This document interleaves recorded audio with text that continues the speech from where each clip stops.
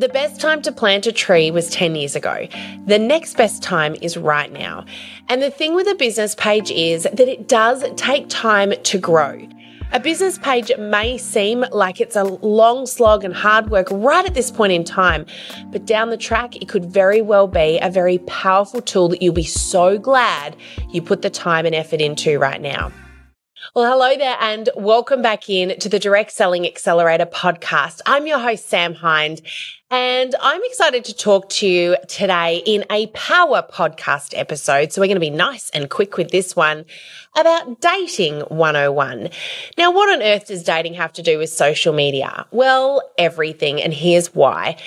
If you were launching into a relationship for the first time or meeting someone, even a friend for the first time, and you wanted to build that relationship and take it to the next level, you would go through a process of getting to know that person. And it's exactly how we should be using social media. Yet so many people, when growing a business online, jump straight to marriage, which looks a little bit like, hey, how are you? Will you marry me? Hey, how are you? Will you book with me? Will you buy from me? Will you join my business? It doesn't work in real life. And guess what? It also doesn't work online. So in this Power Podcast episode, I'm going to be talking to you all about step one of dating online. In other words, how do we effectively and appropriately build relationships on social media with our ideal customers so that we're constantly attracting the right people to our business and growing our business effectively. So in this episode, I'm going to be talking to you about where to date. So let's get stuck in.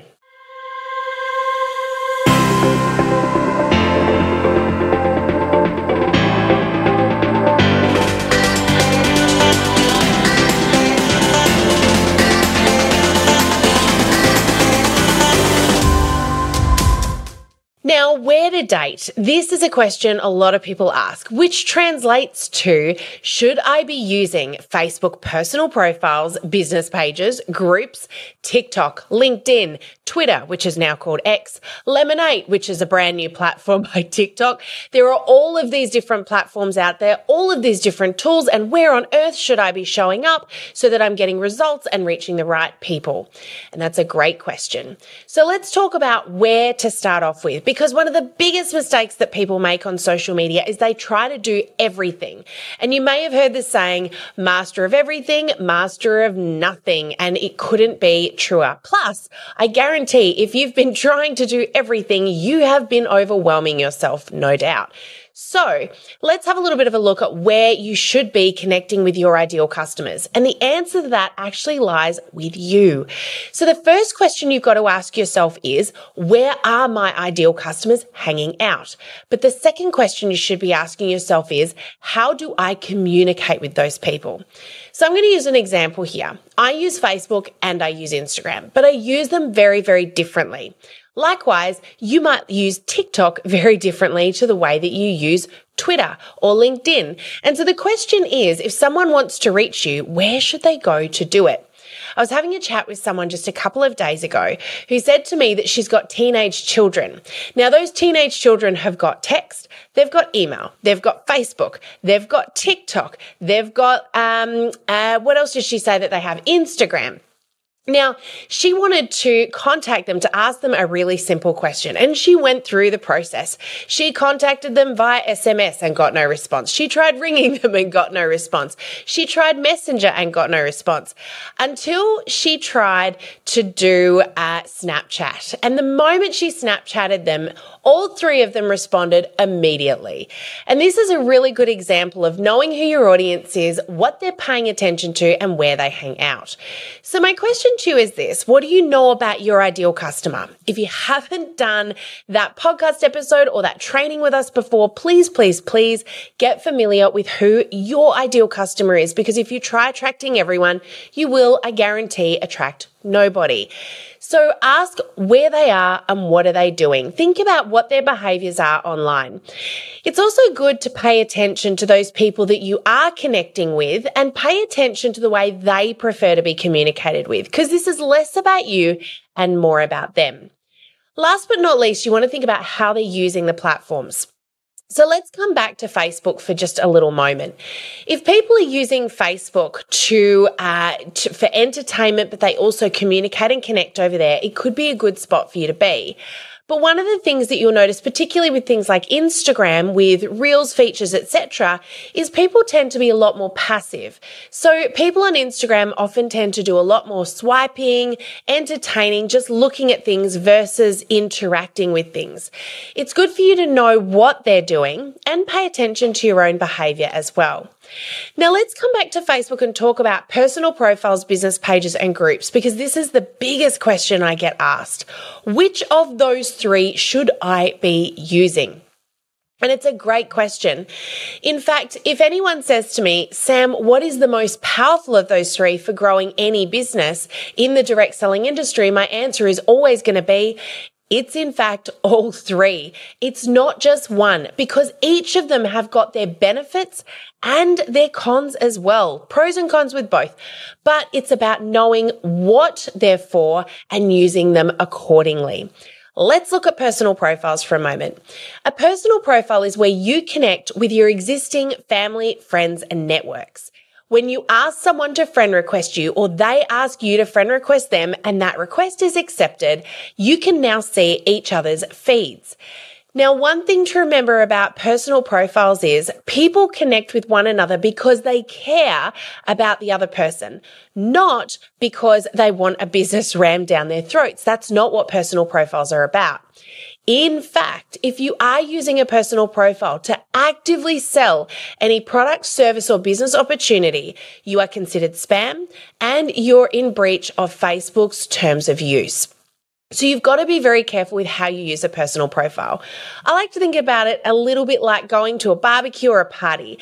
If you chat with someone at that barbecue or party and all you talk about is your business and all you talk about is how they can buy your products or join you, you're going to look like a bit of a nitwit. Plus, they're probably not going to pay much attention to you and they'll probably tell everybody else to ignore you as well.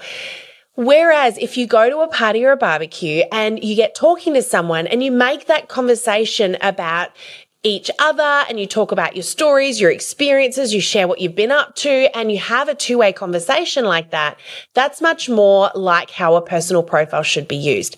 Here's what you do, here's what you get up to. So a personal profile is a great place to promote your business, to sell your products, but through sharing your journey, your experience, and creating curiosity and intrigue. It should be a storytelling location and this is what I, because people are going to build that trust with you and they're going to care about what you do because they care about you. So personal profiles, great for connecting with family, friends, creating curiosity and intrigue and sharing your story and journey, not a great place to be actively selling and promoting. So that brings me to business pages. Facebook business pages are a brilliant place to grow your business. And the thing I love about a business page is it has absolutely uncapped potential and it is the best place to be generating new leads. Why do I say that? Because a personal profile is limited to 5,000 friends. Now that may sound like a lot when you're starting out, but let me tell you that if you grow your business, and I sure hope that you do, then at some point you're going to reach that cap if the only thing you're using to grow your business is a personal profile. Now, I don't want you to cap your business, and I have seen many people over the years, many leaders who have used just a personal profile effectively, albeit, but they've reached that 5,000 limit and they end up in a really difficult spot. And I had the conversation with someone about a year ago who had done exactly that. And guess what their only option was? In order to keep growing their business, they were going to have to start removing actual genuine family and friends. And that is not what you want to do. And it's not what personal profiles are for. Now, you absolutely can make your personal profile public. That is a very personal preference, and it is entirely up to you if you choose to do that. A lot of people don't want to do that, and you don't have to do that because a business page is a place that is completely uncapped and will allow you to reach new people. And it's a brilliant feeder for your personal profiles and your groups, or profile, because you shouldn't have more than one personal profile, but your personal profile and your groups. So your business page has got lots of features that will enhance what you're doing on your personal profile. Something to know about business pages though is, and this is a saying that Greg loves to use a lot, the best time to plant a tree was 10 years ago. The next best time is right now. And the thing with a business page is that it does take time to grow. And so you really have to be thinking about, well, where do I want my business to go in 1 year, 2 years, 5 years down the track? A business page may seem like it's a long slog and hard work right at this point in time, but down the track, it could very well be a very powerful tool that you'll be so glad you put the time and effort into right now. So the other thing about a business page, unlike a personal profile, is Facebook will be constantly pushing your content out to new potential people. It's always going to be helping you reach more people, dependent on the quality of the content you create, of course. The other thing I love about a business page is you can schedule in advance, which means that you can create your content up front, which I highly recommend that you do, and post it ahead of time. This will save you oodles of time down the track. Aside from that, you've also got other features such as insights, which will tell you what is and isn't working and allow you to create content that's beneficial for you in the long run. The last thing that I'll talk about in this space is groups.